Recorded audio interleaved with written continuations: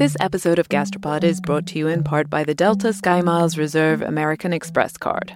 One of the great pleasures in life is traveling, especially when there's great food waiting at your destination. When months of planning, preparation, and exploration all culminate into one perfect bite, there's nothing better. For those who want to taste the world, go with the Delta SkyMiles Reserve American Express card, made for people who are in search of their next food adventure. If you travel, you know. Visit go.amex/reserve to learn more. Support for this show comes from Nine West. Winter's finally coming to a close, but you might still thaw the very ground beneath your feet with the hottest new trends from Nine West. Nothing beats the confidence the perfect little piece can give you. And their new collections of footwear, apparel, and accessories will let you take on the world in style. Use their Need It Now edit, also known as the 9 Edit, to search effortlessly through trends like Western-style boots, loafers, and more. It's time to wear our confidence, ladies. We can't be contained, because this spring at 9 West, we are infinite. Buy now and get 15% off with code PODCAST24.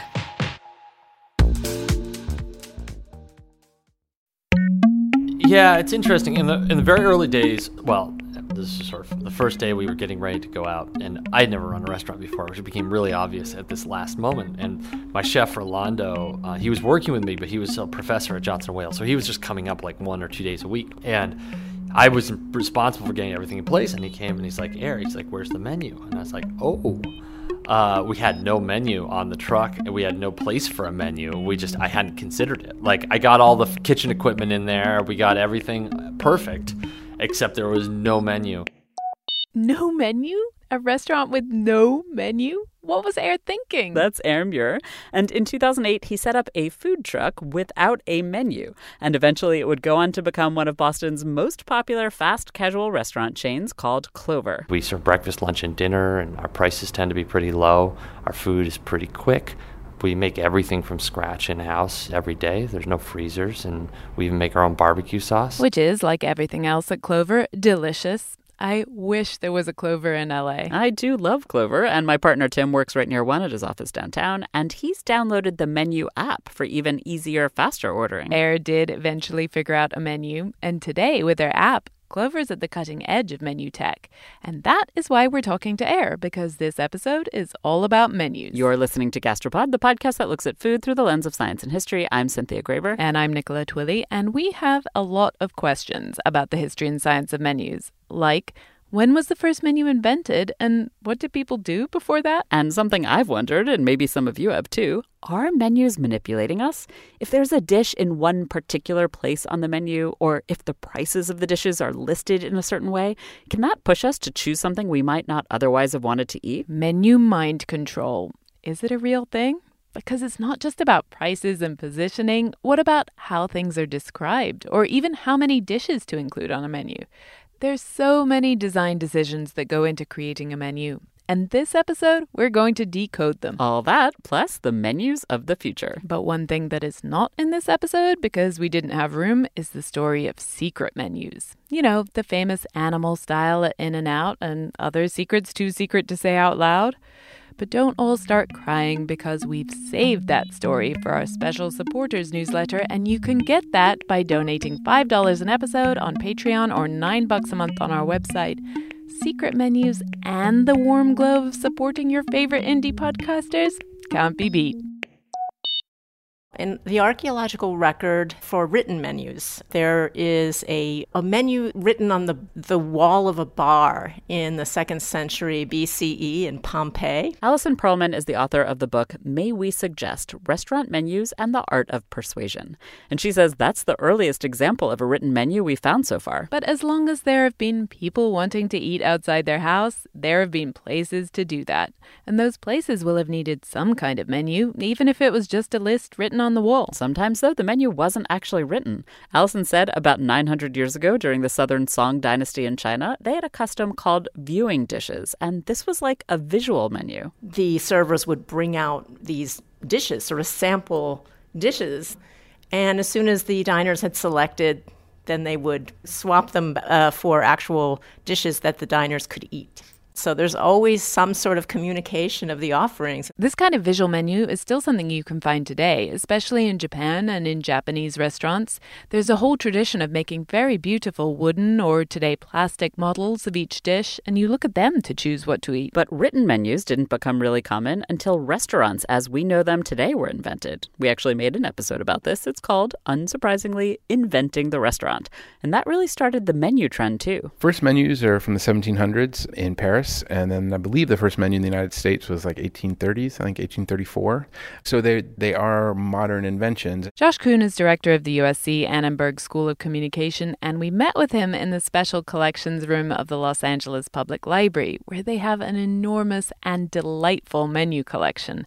Josh actually wrote a whole book about it called To Live and Dine in LA. In the early days in the U.S., menus were mostly not printed on paper, but were just written on chalkboards and were something that could be seen by everybody in the restaurant at the same time. Josh told us that individual written menus became more common in the late 1800s, and even then they were an expensive thing to print. And so menus were usually only printed for people who were sitting down to a very fancy meal. So 1875, first menu the library has in L.A.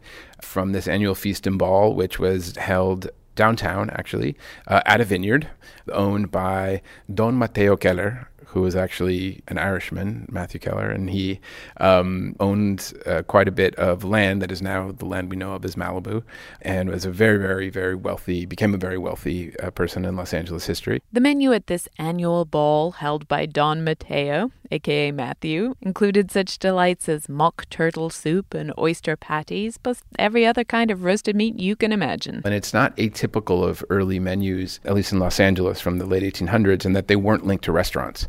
They were linked to events, because dining out, and especially dining out in such a way that you would have a menu, was such an act of extreme privilege. Nowadays, of course, personal printed menus have trickled down to the rest of us, although the list on the wall is still a popular option, especially at the lower end of the market. So over history, a menu has been a list of what an event or a restaurant has to offer over the course of the meal. Philosophically, a menu is lots of other things. A menu is a story, a menu is marketing, advertising, it's a biography of the chef. It's the first interface, really, between a customer and the chef. And I could go on. It's many things. Well, the point of any menu is to reconcile the interests of restaurateurs and diners. They are not always on the same page. The menus are peacekeepers. They're relationship brokers, in a sense. Allison and Josh are authors, so of course they have this literary meta view of what a menu is. But what about people who run restaurants and design menus for a living? What did they think a menu is? We asked some people with just that experience. Tom Schlesinger-Guidelli has been in the business since he was about 10 years old, and last year he opened his own place, a cool new restaurant in Boston called Alcove. I wanted it to be a place where you could come and have a hamburger on a snowy Tuesday in February and a beer, and it would be $20. And when you wanted to celebrate your anniversary, you would feel comfortable coming here as well. And if you just want some delicious little snacks and a cocktail at the bar before hopping on an evening train, like Cynthia and I did one Thursday afternoon, well, it's perfect for that, too. We met Tom at Alcove with his menu designer, Drew Katz, and we asked them what they think a menu is.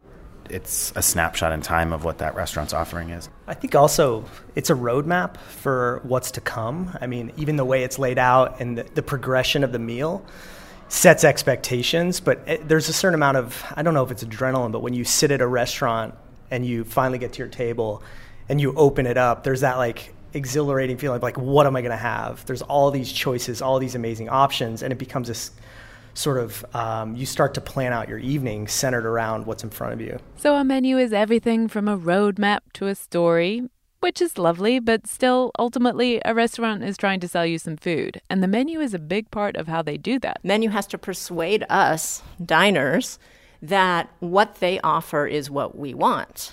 And that's not always so easy.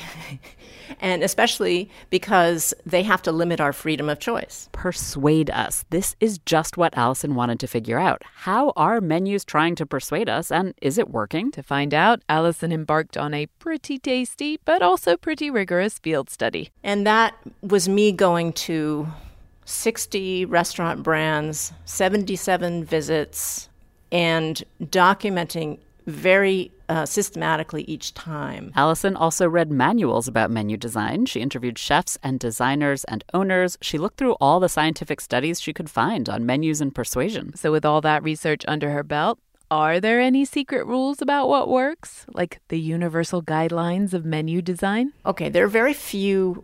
One of them, though, is actually the law, meaning it has to be accurate. There are accuracy laws.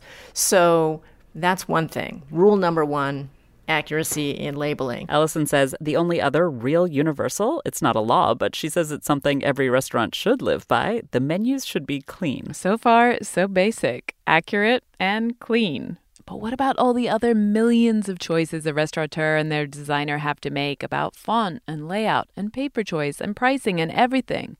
Aren't there right and wrong decisions there? Okay, let's start with price. That seems like a pretty big one. Obviously, restaurant owners want us to spend our money, and there are some tools that help there. One thing that is certainly not recommended, and for good reason, is putting prices in order. So the idea that you should stagger your prices is a good idea if you want people to not to shop by price. This seems to be generally good advice. And actually, if you start paying attention to the menus when you go out to eat, you'll notice that basically everyone does this. I can't remember any time I've seen a menu where the prices are in order of cheapest to most expensive. Not a great idea. Allison says if you want to stop people from focusing on the price, you can also sort of tuck the prices at the end of the menu description rather than having them all lined up in a column. Or you can leave off the dollar sign or even write the number as a word. All of these help with not drawing your attention to the price. Now, if you're a menu designer or a restaurateur and you want to convince people that something is a good deal and worth opening their wallet for, Allison says you do have another trick. Behavioral economists call it anchor pricing. An anchor price is just the idea of having something super expensive on your menu, so everything else looks pretty reasonable compared. So, for example, there was a restaurant I went to, a modern steakhouse called Cut, and they had an item on the menu for true Japanese 100% Wagyu beef from Miyazaki Prefecture, Kyushu. And it was the ribeye version that you could get 8 ounces of ribeye for $155. That was a kind of anchor price, because it made the New York sirloin on the very same menu look like a bargain at $57. Behavioral economists have shown that this does work, that we're more likely to spend more money on something than we otherwise might have if there's something even more expensive to compare it to. But Allison says the menu experts she interviewed were not convinced that anchor pricing is that useful for them, even if it works. Some swear by it, but some say it's wasteful. That super expensive item is taking up valuable menu space, and if it's not being ordered, then it is literally going to waste. What about alcove? We asked Tom about when he and Drew were designing the menu if they thought about including a dish that was kind of an anchor price. Yeah, we thought that we weren't going to do that. I mean, truthfully, I don't think that's an appropriate way to get people to come back to your restaurant. Tom's point was that tricking people into overspending isn't exactly going to leave them happy, and if they're not happy, they're not coming back. I mean, I have a philosophy that everybody has an inner wallet when they come into a restaurant. They have an idea of what they want to spend, and that it's the responsibility of the restaurant to help them spend what they want to spend, whatever that may be, whether that's they want to come in and spend $20 tonight or they want to ball out and spend $1,000 tonight. Whatever that is, it's the responsibility of the restaurant to help them experience that. Air works in a different pricing environment. If you go to a fast casual restaurant like Clover, you expect to spend, I don't know, maybe $10, $15 max. Anchor pricing isn't what's working in fast casual because those restaurants have a different trick. If you look over the last 10, 15 years, most of the improvements in sales, most of the major players are coming from basket, not from price. So what that means is they're successful in getting people to buy more things or to trade up for more expensive things. And, you know, a simple version of this is like having guacamole be an add-on, or if you go into like a bowl place or a salad place, you know, they'll have $7.90 listed on their menu, but when you go and check out, it's like $13. And that process is like a psychological arbitrage that they're playing. If the menu actually said $13, that would put people off. but somehow seeing $7.99 on the menu and paying $13 at the register doesn't. So that idea that you don't mind that guac as an add-on, but you do mind if it's in the initial price, I don't know why that is, but that is the way people are. So this add-on trick does get people to spend more money, though Air doesn't use the strategy at Clover. Air's pricing is straightforward because, like Tom, his goal is happy, loyal customers. Still, if you see anchor pricing or add-ons, yes, the person who wrote that menu is trying to get you to spend more money. Whether or not that pays off for the restaurant in the long term is kind of an open question. And a lot depends on the restaurant itself. Because actually, what the price is really doing is telling you something about the restaurant itself. More than convincing you, the prices are a way of saying, are you in a fast food joint where something might cost $1.99? Or are you at a 15-course tasting menu where the price might be tucked away at the bottom of the menu and certainly there is no 0.99 cents? But back to manipulation, because related to this idea of anchor prices tricking you into spending more is the idea that you can sell more of a certain dish if you put it in just the right spot on your menu. So is there any truth to that? There are many claims in the literature that there are sweet spots on menus, most of which are not based solidly in any science.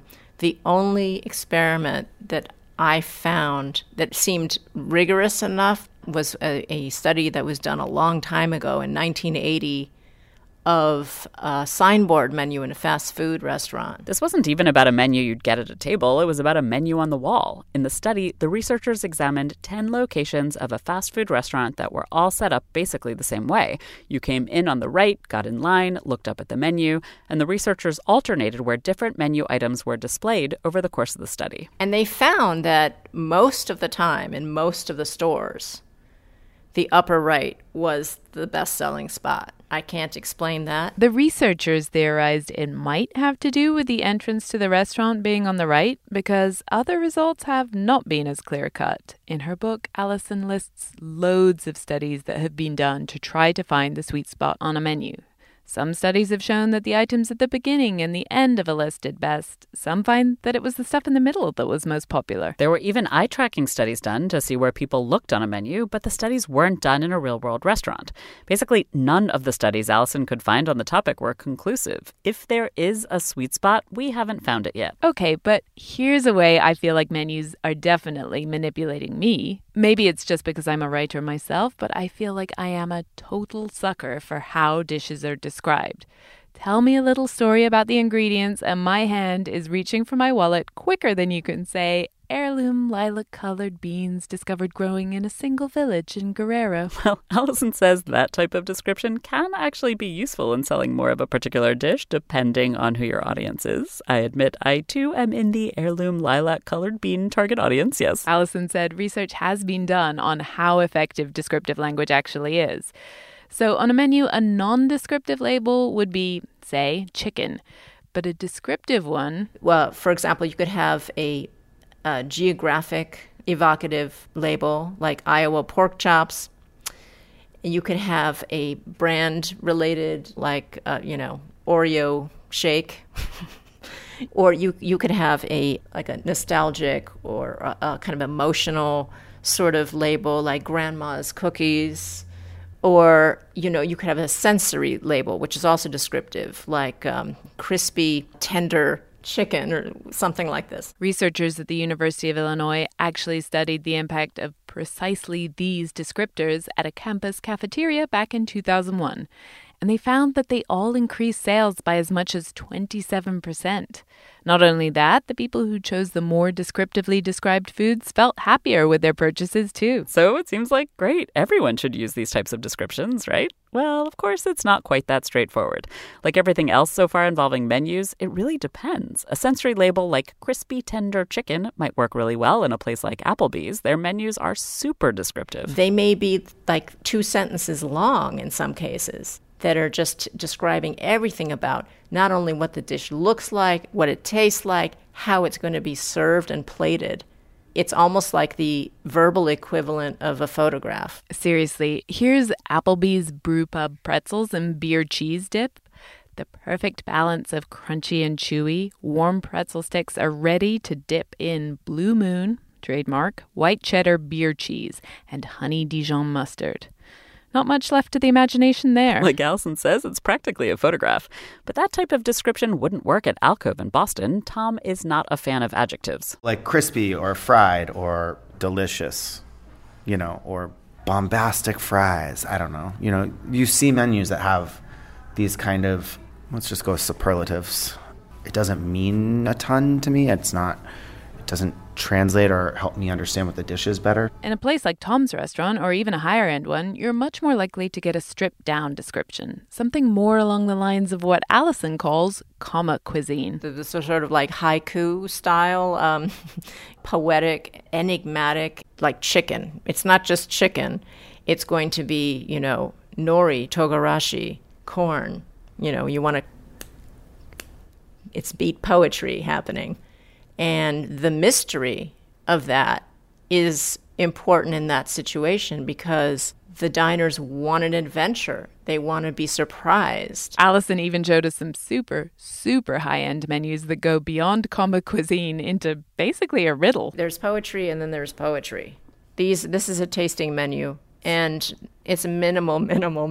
Foie gras wants to be corn. Foie gras wants to be corn? I literally have no clue what in the world is going on there. But it'll probably cost you an arm and a leg, and I'm sure it's utterly delicious. Although I don't actually like foie gras, but I can't even tell from that description whether it is foie gras or it's actually corn or something else altogether. Who knows? So that's obviously an extreme, and it was an outlier in the menus that Allison collected and analyzed.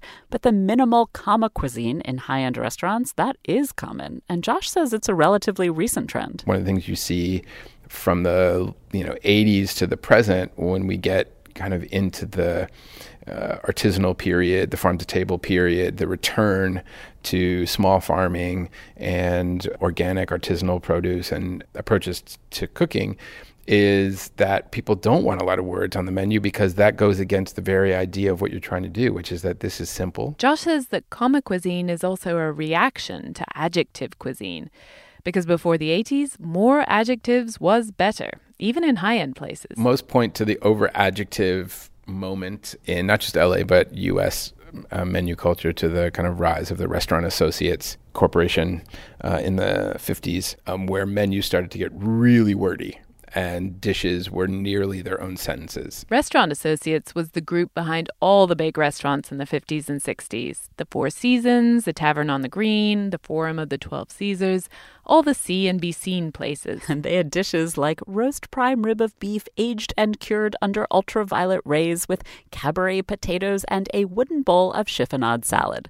The chiffonade is interesting. It points to an even earlier trend. Restaurateurs in the early 1900s used French to signal that you were out for a high-end meal. Food scholars call it menu French. Which is the idea that if you just throw a little bit of French, it's going to make your food taste better and make you a much better person. Today, Josh says you're more likely to see menu Spanish than menu French on a high-end menu, at least in LA. And that's because the foreign words on our menus, the ones we're supposed to be sophisticated enough to understand, they change over time. And they're also different at different ends of the market. Because now we find on the McDonald's menu, sriracha. 5 years ago, 6 years ago, that would have been impossible to imagine. So these things sort of filter and change. So it's not as straightforward as that study in the college cafeteria made it seem. Whether a particular menu language might convince you to buy something, it's going to depend on what restaurant you're in, what you expect from that restaurant, and even what decade it is. Maybe even what month of the year it is. Yeah. Sasha Alger, who was at the time the head chef, co-owner of Mud Hen Tavern, which is a sort of like food savvy, but also sort of sports bar vibe kind of restaurant. And she was incredibly savvy about menu language and was always experimenting with how the labeling of her dishes affected the sales of the dishes. For instance, Sasha had a dish on the menu she called Vietnamese corn, and the dish wasn't selling particularly well. So she tried renaming it to Wheat Harvest Corn, and then she put a descriptive line underneath that said had lemongrass in it so that people would know that it had a sort of an Asian flavor to it. And that did better. It did better. But she thought she could do better than that. And realizing that the summer was coming, she decided to rename it again, Summertime Corn. And when she did that, it just was a bestseller. So this was her own experiment, really, showing, first of all, the power, not only the power of the descriptive label, but also her understanding of her audience and the timing, the context of the season. So yes, menus are a little bit manipulative, but is that the main thing restaurant owners are trying to do? Is their primary goal when they're designing their menu to get you to spend more money after you sit down at the table? We asked Tom and Drew what their process was. This episode of Gastropod is brought to you in part by the Delta SkyMiles Reserve American Express card. You know that feeling when you try a new food for the first time and your mouth experiences these brand new flavors and sensations? It's like, wow, I didn't even know a food could do that. This happened to me when I went on this amazing trip to the northern tip of Queensland in Australia. We were so far north that we were off the country's electrical grid, and we were staying on a banana farm where they grew dozens and dozens of different kinds of bananas. In the morning, I woke up to a basket full of some of the most bananas you can imagine. Red ones that were super soft and sweet like raspberries, and small finger-sized ones that were sort of floral, and even blue ones that tasted exactly like vanilla ice cream. Life's too short to pass up extraordinary experiences. And if you're ready to take your next big food adventure, go there with Delta SkyMiles Reserve American Express card. If you travel, you know. Visit go.amex/reserve to learn more. Support for this show comes from Nine West. Winter's finally coming to a close, but you might still thaw the very ground beneath your feet with the hottest new trends from Nine West. Nothing beats the confidence the perfect little piece can give you. And their new collections of footwear, apparel, and accessories will let you take on the world in style. Use their Need It Now edit, also known as the 9 Edit, to search effortlessly through trends like Western-style boots, loafers, and more. It's time to wear our confidence, ladies. We can't be contained, because this spring at 9 West, we are infinite. Buy now and get 15% off with code PODCAST24. I would say we started the physical menus close to a year in advance of the restaurant. Tommy was amazing. He collects menus and steals them, which he probably shouldn't be telling other people, but he'll go to restaurants and he basically came into our office with stacks of menus, and we were able to say, oh, well, you really like this from this menu. We don't like this in this menu. Alcove opened about a year ago, and about a year before that, Tom and Drew started talking menu design.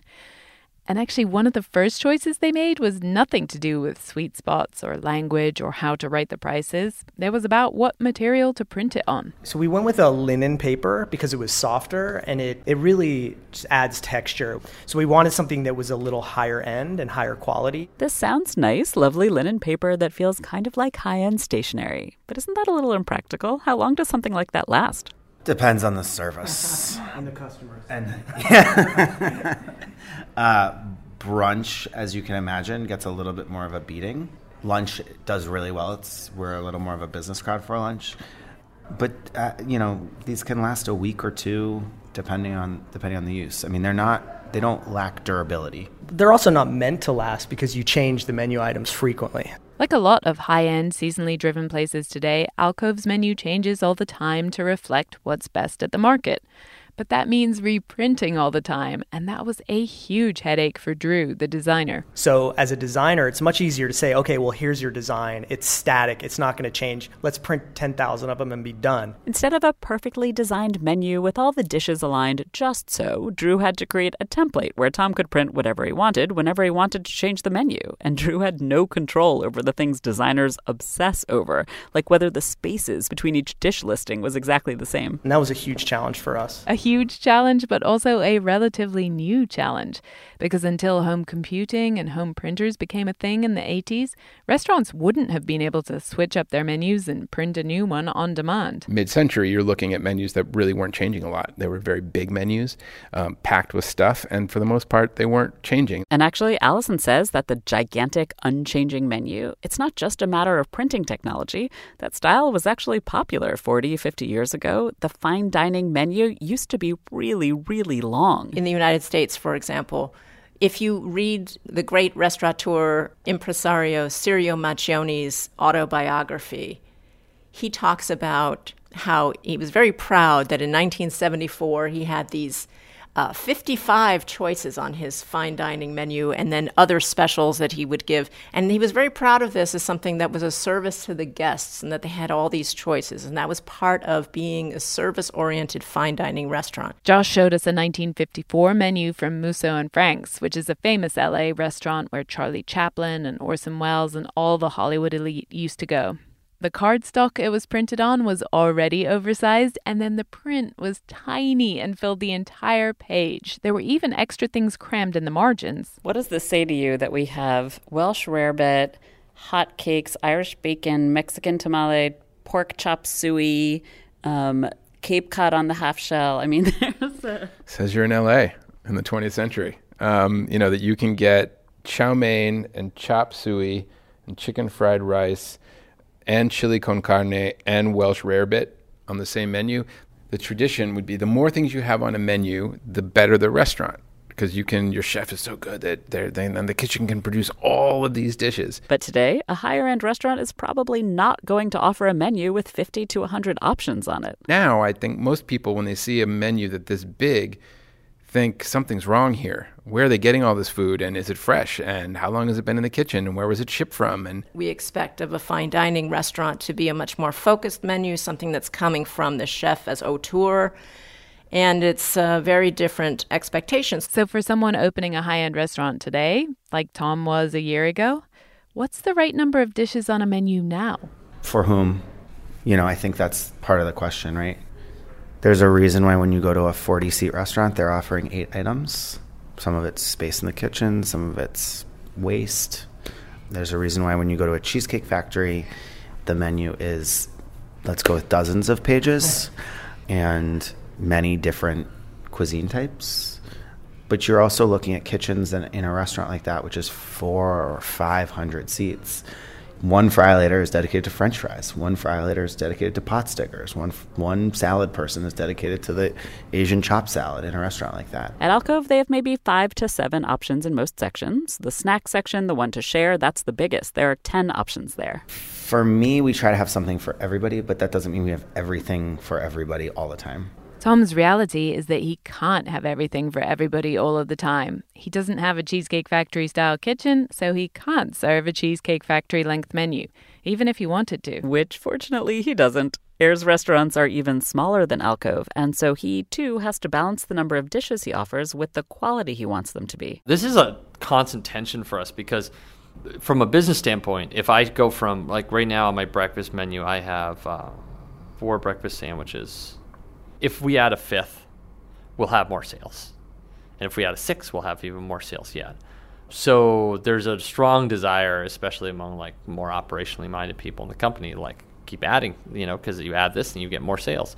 And you do, you serve a need that you didn't serve before. You serve a person that you didn't serve before. And so you do slowly grow the pie. But at the same time, for food, complexity is the absolute enemy of quality. And so I think what we would do in time is back ourselves into a place where nothing tastes as good. I mean, to the point where, like, personally, if I'm considering a restaurant to go eat at, I'll look at how big their menu is. And if it's a big menu, I probably will favor a restaurant with a small menu. And I think it's a strong signal about, will the food taste good? But again, it's all about the context. Clover and Alcove are the kinds of places where you're expected to trust that you'll find almost all the dishes delicious, so the menu can be shorter. And their food is good because they focus on only what they can do well within their constraints. But maybe you're getting a big group together and you need to go to the type of place that has a little bit of something for everyone. There are plenty of restaurants like that, and they have the kitchens to match, so their menus can be long, and they are. At Alcove, when it came to the physical design of the menu, what Drew and Tom came up with is beautiful. It's blue and gold. It's very classy. There are elements of the logo embossed on the paper. It's a soft linen. And Tom and his team print new ones regularly as they change the offerings. But at Clover, Ayer can change his menu every second because it's digital. And actually, the brave new world of digital menus is what's finally giving restaurateurs and menu designers the data they need to see what really works in terms of menu engineering. Support for this show comes from Sylvan Learning. As a parent, you want your child to have every opportunity. But giving them the tools they need to tackle every challenge, that takes a team. Now more than ever, educational support tailored exactly to what your child needs can make all the difference. That's why parents have trusted Sylvan Learning for 45 years as the ultimate teammate in their child's educational journey, instilling in them a love for learning and a passion for reaching the next level. And Sylvan's Insight Assessment can identify gaps in learning and areas that could be of concern for your child. It's a 360-degree view into your child's learning that you can't find anywhere else, and helps ensure that your child didn't miss something in school that might put them at a disadvantage in the future. And right now, it's the best price of the year at $29. Go to sylvan29.com to learn more and get your child's assessment for only $29. That's SYLVAN29.com.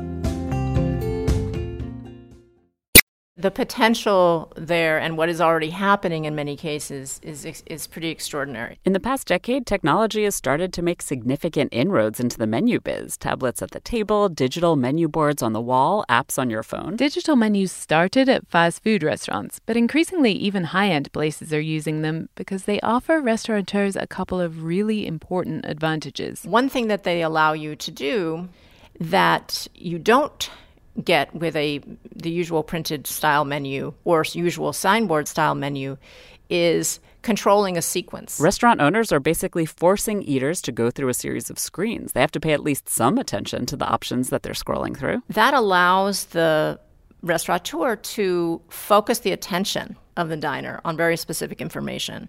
The other huge advantage with digital is the harnessing of data and the being able to suggestively sell to your customers. Restaurateurs can see what people have ordered before and adjust what they see accordingly.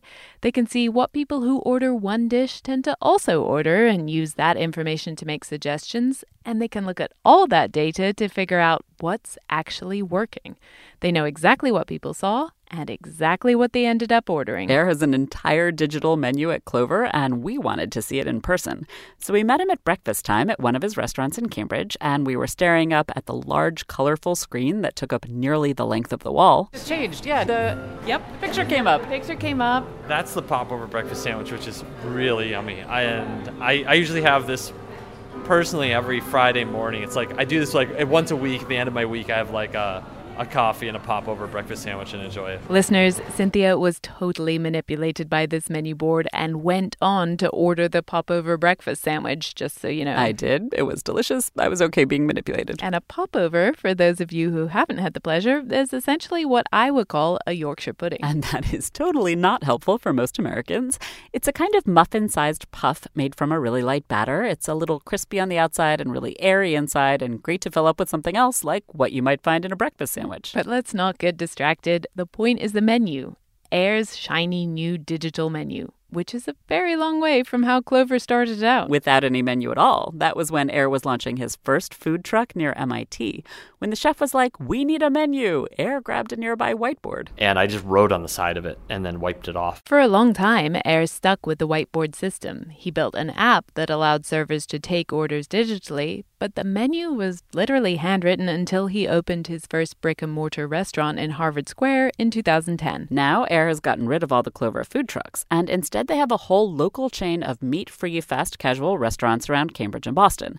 And all the menus are now digital, all with technology designed in-house. They're not just digital, they're actually 100% live. So a lot of the digital menus in our industry right now, if you go to Dunkin' Donuts, for example, even Starbucks has digital menus at some of the restaurants now. Those are sort of akin to a PDF or an image file or maybe even like a video file with little animations. But if they want to make a change on the menu, they have to send it back to an art team who like redoes the menu and then publishes it for them. Our menu is, we've done a lot of things with the tech to allow it to be entirely live. So when an item is removed, it goes out. When new one's added, it comes right onto the menu. One of the main reasons Air needs this flexibility with his menu isn't anything to do with gathering data or figuring out how to sell more of item X. It's because he changes his menu so frequently. Air might swap out like 10% of the menu even on just one day, but this happens every day. And so month to month, almost the entire menu might have switched at least once, if not more. So we have some things that are there all the time, but we have a whole lot of motion, a lot of new things coming in, and the schedules for those are driven by what's available from farmers. Clover serves produce that is in season and produce that is almost all local. And produce isn't in season locally for very long at a time. You might just get a couple, 3 weeks of strawberries and a month of Brussels sprouts. Perhaps surprisingly to some of you listeners, Clover's Brussels sprout sandwich is one of their absolute bestsellers. But it's only around for a few weeks, so when the Brussels sprout sandwich runs out, Air might have to update the menu with a new option right in the middle of the lunchtime rush. And that relies on technology. The way we build our menu and the way we source could not have been done 15 years ago even. Certainly not 20 years ago. There would not have been a way to do it in any practical sense. Sourcing is what drove Air to build this cutting-edge, dynamic digital menu, but it's not the only way it's turned out to be useful. So right now at Clover, on our menus in our restaurants, we have all word descriptions, very simplified word descriptions. But what Air calls very simplified word descriptions can be really confusing. Like right now, they have a sandwich called a Thanksgiving mushroom. That's all the menu says. That is not creating a clear picture in my mind. But that's okay because the menu is actually supposed to start a conversation. We have a role in the restaurant called Clover Guides, and those people are dedicated to walking people through the menu. Air sees these Clover Guides as playing almost an equal role to the menu on the wall. He and his team designed a high-tech menu, but it also relies on a person interacting with the technology. There is another thing that is peculiar to Clover, which is that Air really wants his customers to try something new.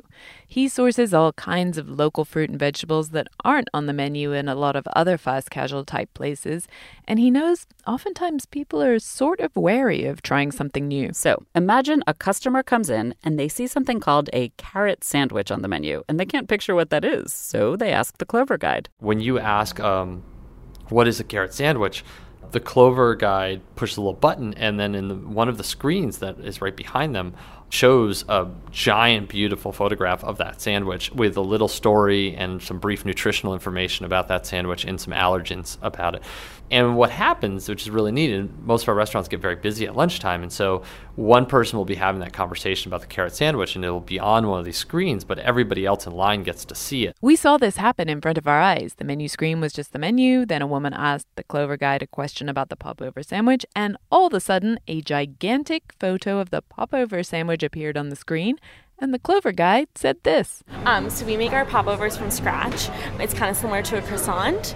And so we take that, we slice it in half, we serve it warm with some just mayo, a slice of cheddar cheese, a layer of sliced tomatoes, warm tempeh, and then crispy fried leeks on top. I don't know if the woman asking the question ordered the popover sandwich, but as you already know, I certainly did. I'd never tried that sandwich before, and I'd been leaning towards a different one. So Air and his digital menu in the Clover Guide, they succeeded. They got you to try something new. But Air isn't done playing with technology. He released a new app recently, and he says by the end of the year, 30% of their orders will come through the app.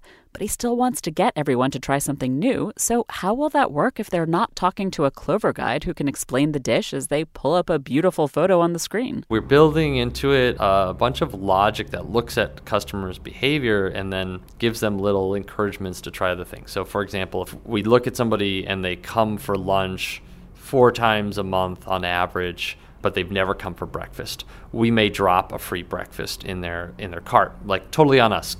Or it might notice that you're always getting the chickpea fritter sandwich every time you come, and we may give you a discount to try a different sandwich. So it's cool. The app can actually, in a different way, do some of the same things that we've been doing in person. The whole ordering experience at Clover is kind of like a giant ongoing experiment. Air recently added a thing to the menu boards where you could see how quickly the last order of each item was ready for people in a rush, and you could see how many people had liked each of the items on the app. It's a fun thing. We're sort of playing with how that works and how it influences behavior.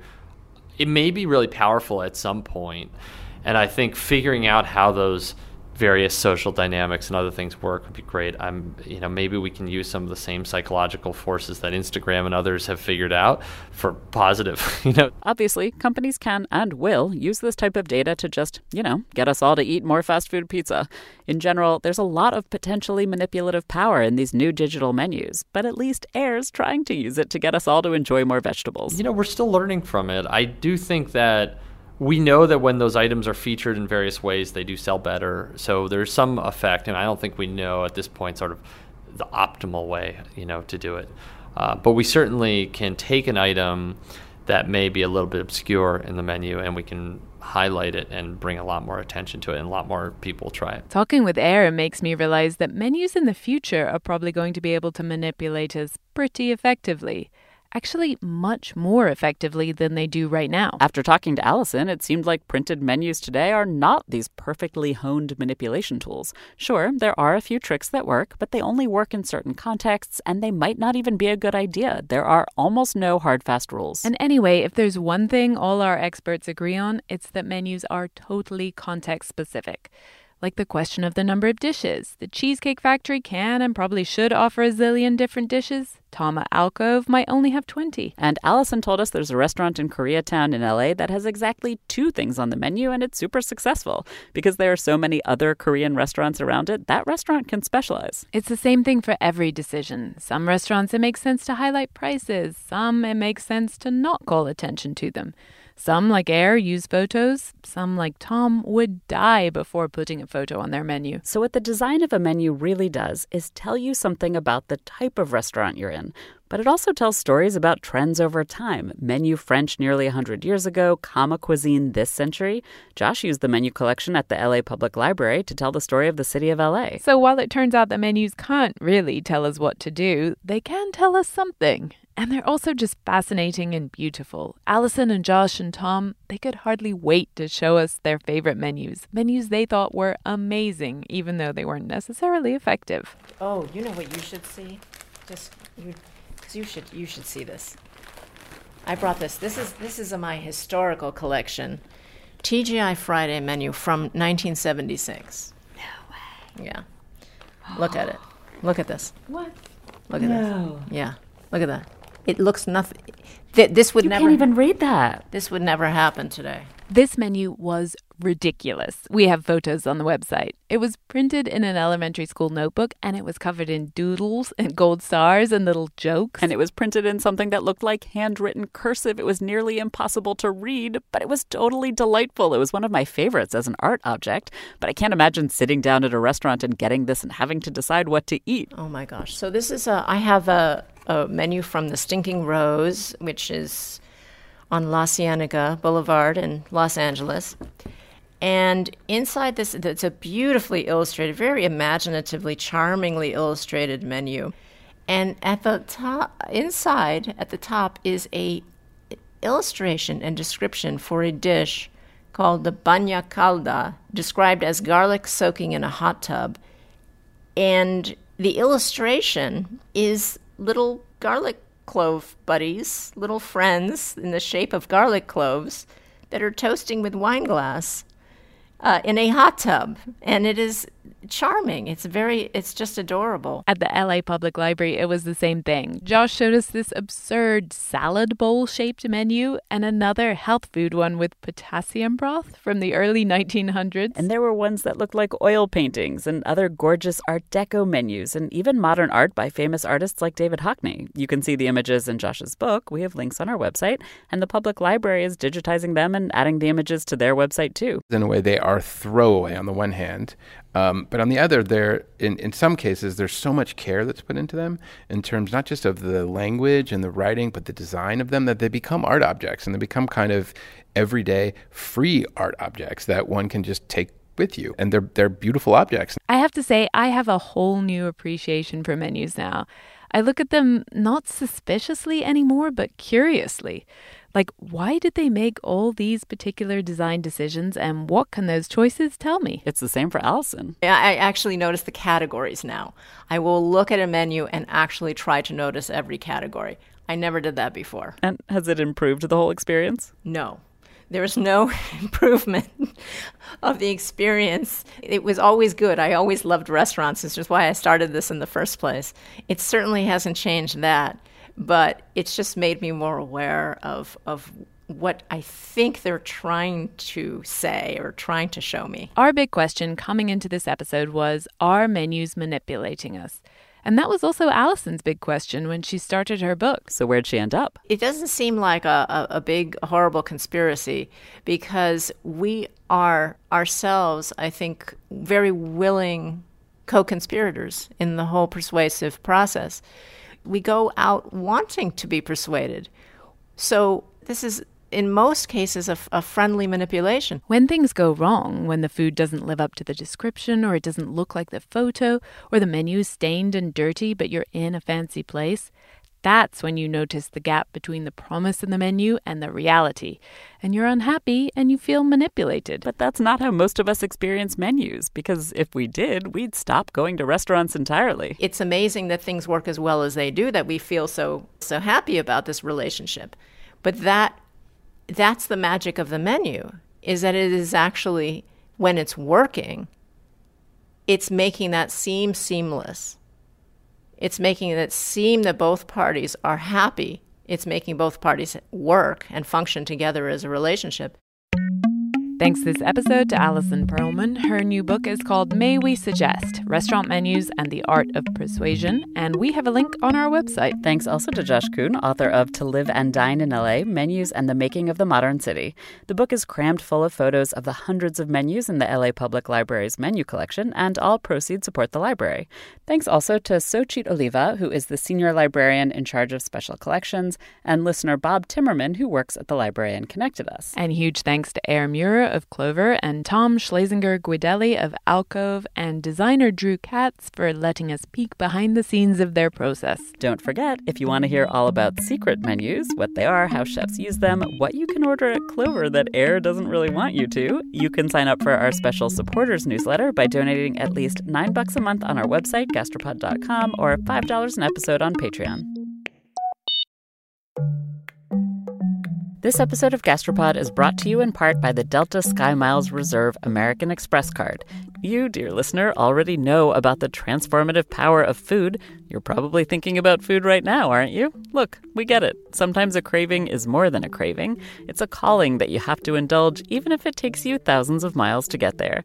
For those who want to taste the world, go with the Delta SkyMiles Reserve American Express card, made for people who are in search of their next food adventure. If you travel, you know. Visit go.amex/reserve to learn more.